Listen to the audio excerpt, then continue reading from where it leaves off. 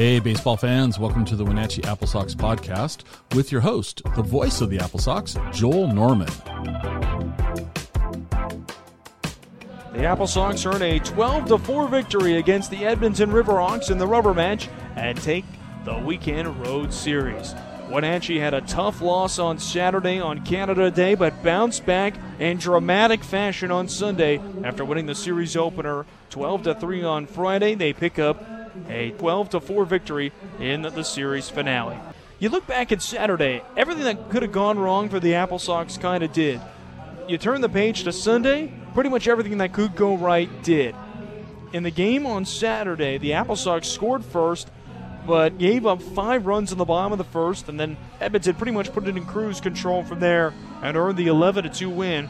But Wenatchee bounced back in dramatic fashion and the series finale, picking up the 12-4 triumph, thanks in part to a big 8-run top of the third inning.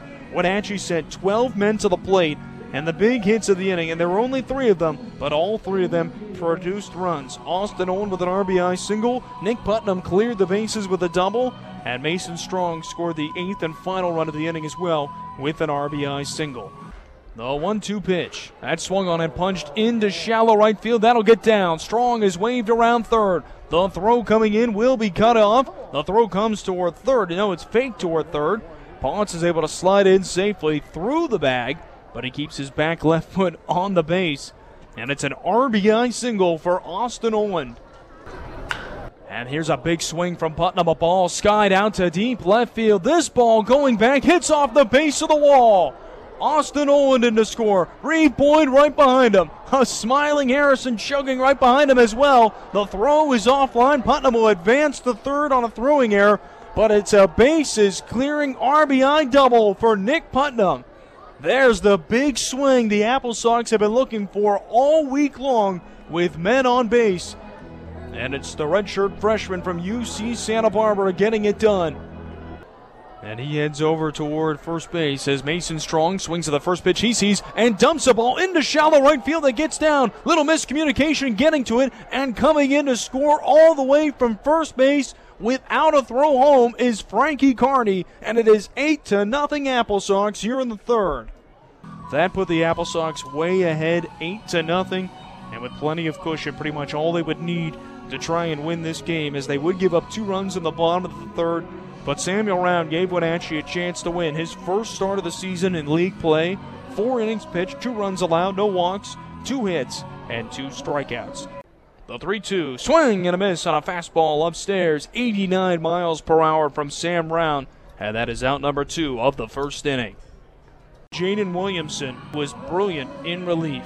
He allowed 2 unearned runs to score, and Williamson tossed 89 pitches out of the bullpen in 5 shutdown innings, 4 hits, 1 walk, and 5 strikeouts, including striking out a pair in the 9th inning before wrapping it up with a ground out to end the game and give the AppleSox a series victory. Williamson delivers. A quick delivery is swung on a miss, and losing the bat is Potternack as it goes all the way to the backstop, third base side. Looking foolish on that pitch. What a delivery there from Jaden Williamson for out number 1. Swing and a miss, going down to one knee. Potternack couldn't catch up to that one, and he strikes out for the second time in as many plate appearances against Jaden Williamson. His 5th pitch is in there for called strike 3. Jaden Williamson with a strikeout to open up the 9th inning. The pitch, swing and a miss for strike 3. Back-to-back punch-outs to open up the 9th inning, and the AppleSox are 1 strike away. The first pitch is grounded over to short, and this should do it. Izzy Lopez gobbles it up and fires to first as the AppleSox pick up a 12-4 victory to defeat the Edmonton Riverhawks and take the series. Wenatchee picks up its 18th win of the season and its 6th consecutive series victory. It was a great series, though, for the Sox in terms of the big innings. You had one of those on Friday in which Wenatchee scored the 4 runs in the 4th inning and then again had 5 runs in the 7th inning. And then, of course, the 8-run inning in the 3rd. But the hero of this game for the Sox, besides Williamson out of the bullpen, was Nick Putnam. I mentioned the bases clearing RBI double in the 3rd inning. He also added an RBI double in the 9th inning to really put the AppleSox ahead for good with one last big blow. As the first offering is skied out to deep center field, gets away from Awe, just a couple of steps to the side of him, and Nick Putnam has his second double of the game, rounding third and trying to come in and score, and doing so successfully is Reeve Boyd, as Wenatchee makes it 11-4 on the second RBI double of the game from Nick Putnam. He had that hit, and then Izzy Lopez had it an RBI single one batter later to score the final run of the game.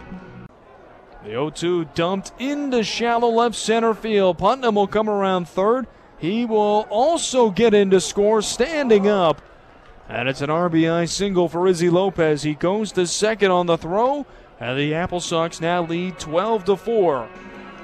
The AppleSox are in a 12-4 victory against the Edmonton Riverhawks and take 2 of 3 on this road trip as Wenatchee improves to 10-2 in road games in WCL play. For whatever reason, the Wenatchee AppleSox are the road warriors of the 2023 season.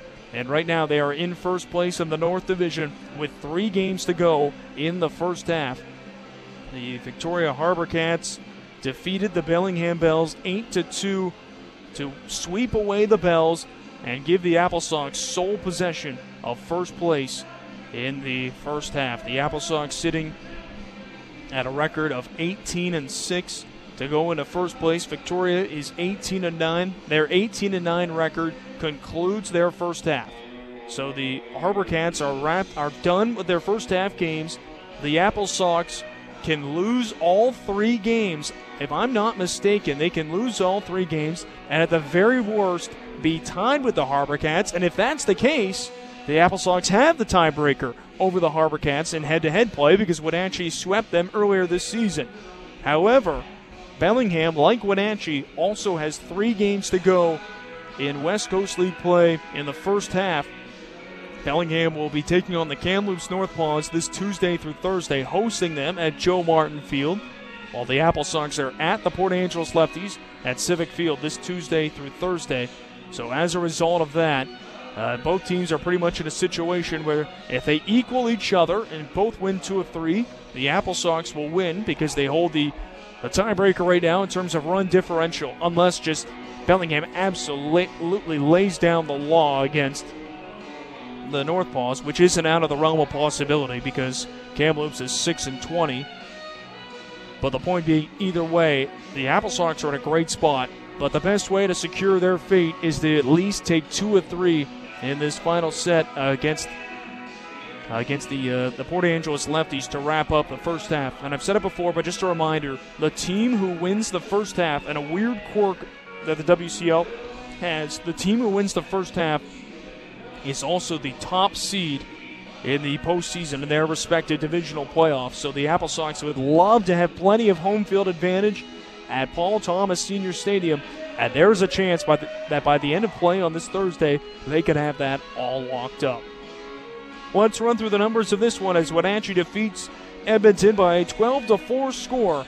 AppleSox score 12 runs on 10 hits, commit 1 error, and they would strand 8 men on the base paths in this game. Meanwhile, for Edmonton, the Riverhawks score 4 runs on 6 hits, 3 errors, and they would leave 9 men on the base paths in this game. The win goes to Samuel Round. In an odd quirk, he went less than the 5 innings, but the official score giving him the victory. He improves to 1-0 this season. The loss to Chase Wheatley, who is 0-2. Round went 4 innings, allowed 2 runs, 2 hits, no walks, and 2 strikeouts. Wheatley gave up 7 runs, all earned on 4 hits, 3 walks, and 1 strikeout in 2 1/3 innings. Jaden Williamson picks up the save by going the final 5 innings. He allowed 2 unearned runs in this game and earns his first save of the season. Just 4 hits, 1 walk, and 5 strikeouts on 89 pitches. The final 5 innings from Williamson, a brilliant effort out of the bullpen. There's something patriotic about celebrating summer with a baseball game and some fireworks afterward. It seems even better when it's a part of your 4th of July celebrations. Don't miss the AppleSox 7:05 p.m. game against the Dub C Fish Sticks on Monday, July 3rd, with a post-game fireworks show to follow presented by Kennedy Real Estate Group. Don't delay. Purchase your tickets now at AppleSox.com. Wenatchee AppleSox Baseball, celebrating summer 1 inning at a time. Want your kid to be part of an AppleSox game? Consider signing them up to be an AppleSox Bat Kid.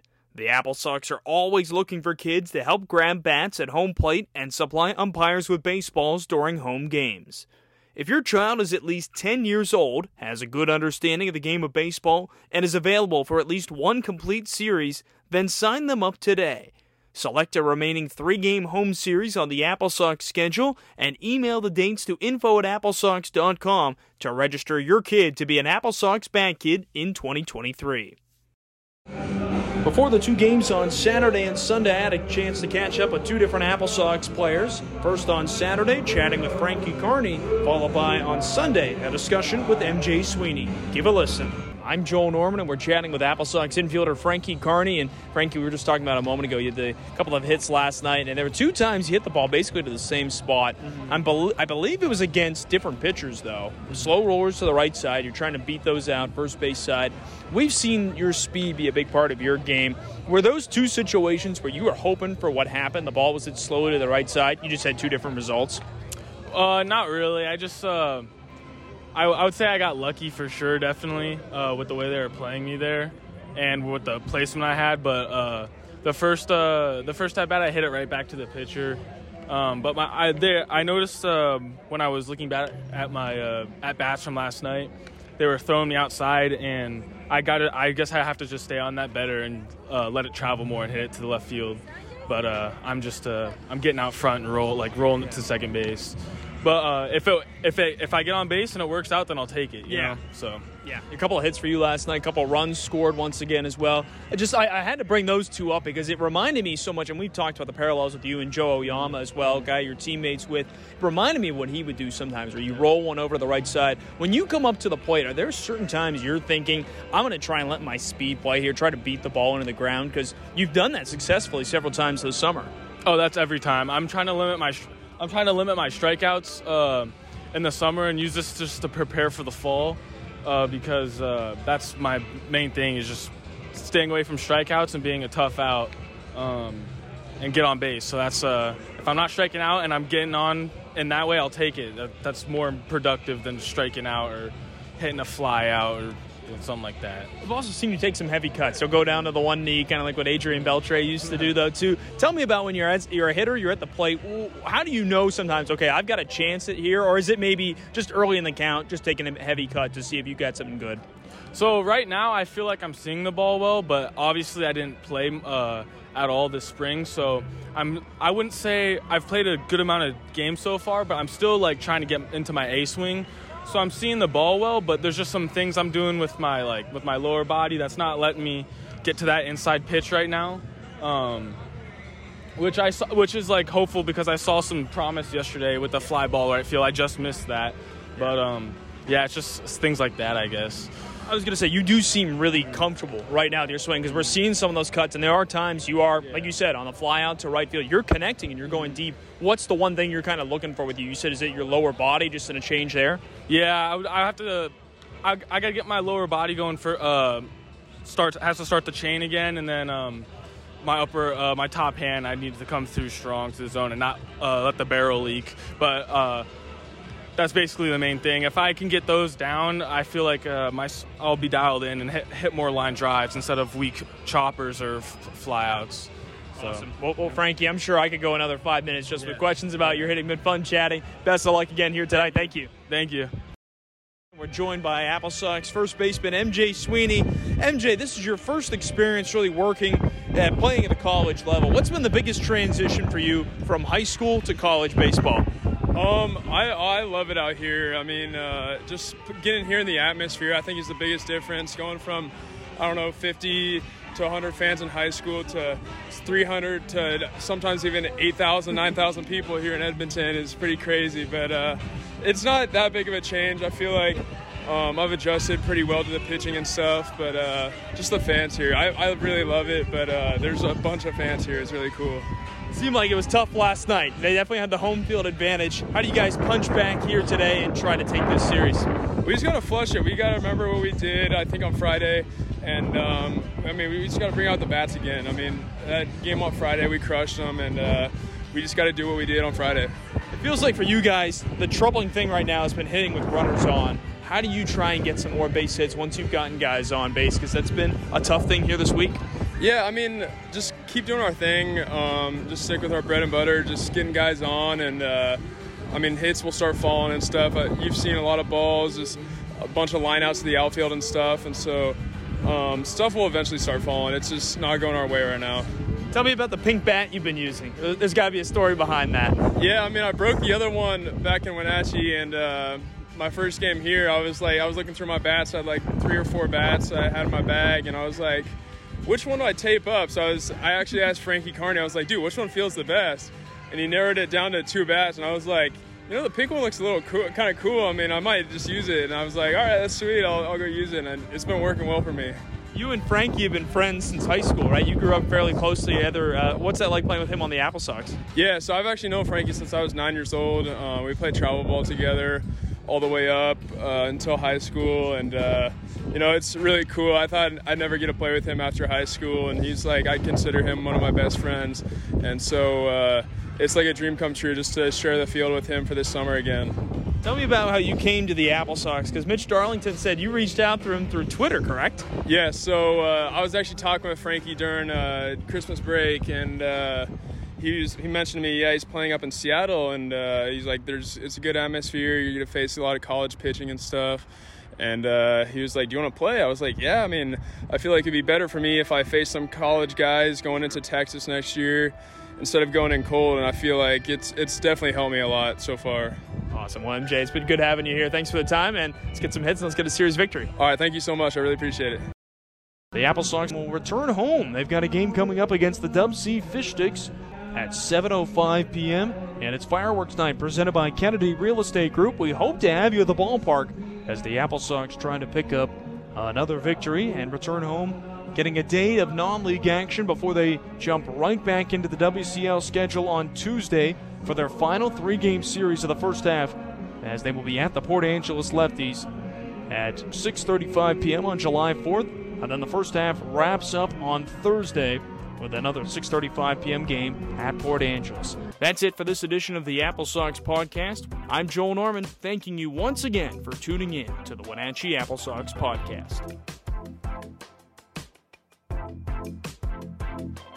Thanks for tuning in to the Wenatchee AppleSox podcast. If you enjoyed it and don't already, please subscribe to get updates on our newest episodes. Make sure to like the AppleSox on Facebook and follow @AppleSox on Twitter or Instagram. Wenatchee AppleSox Baseball, celebrating summer, one inning at a time.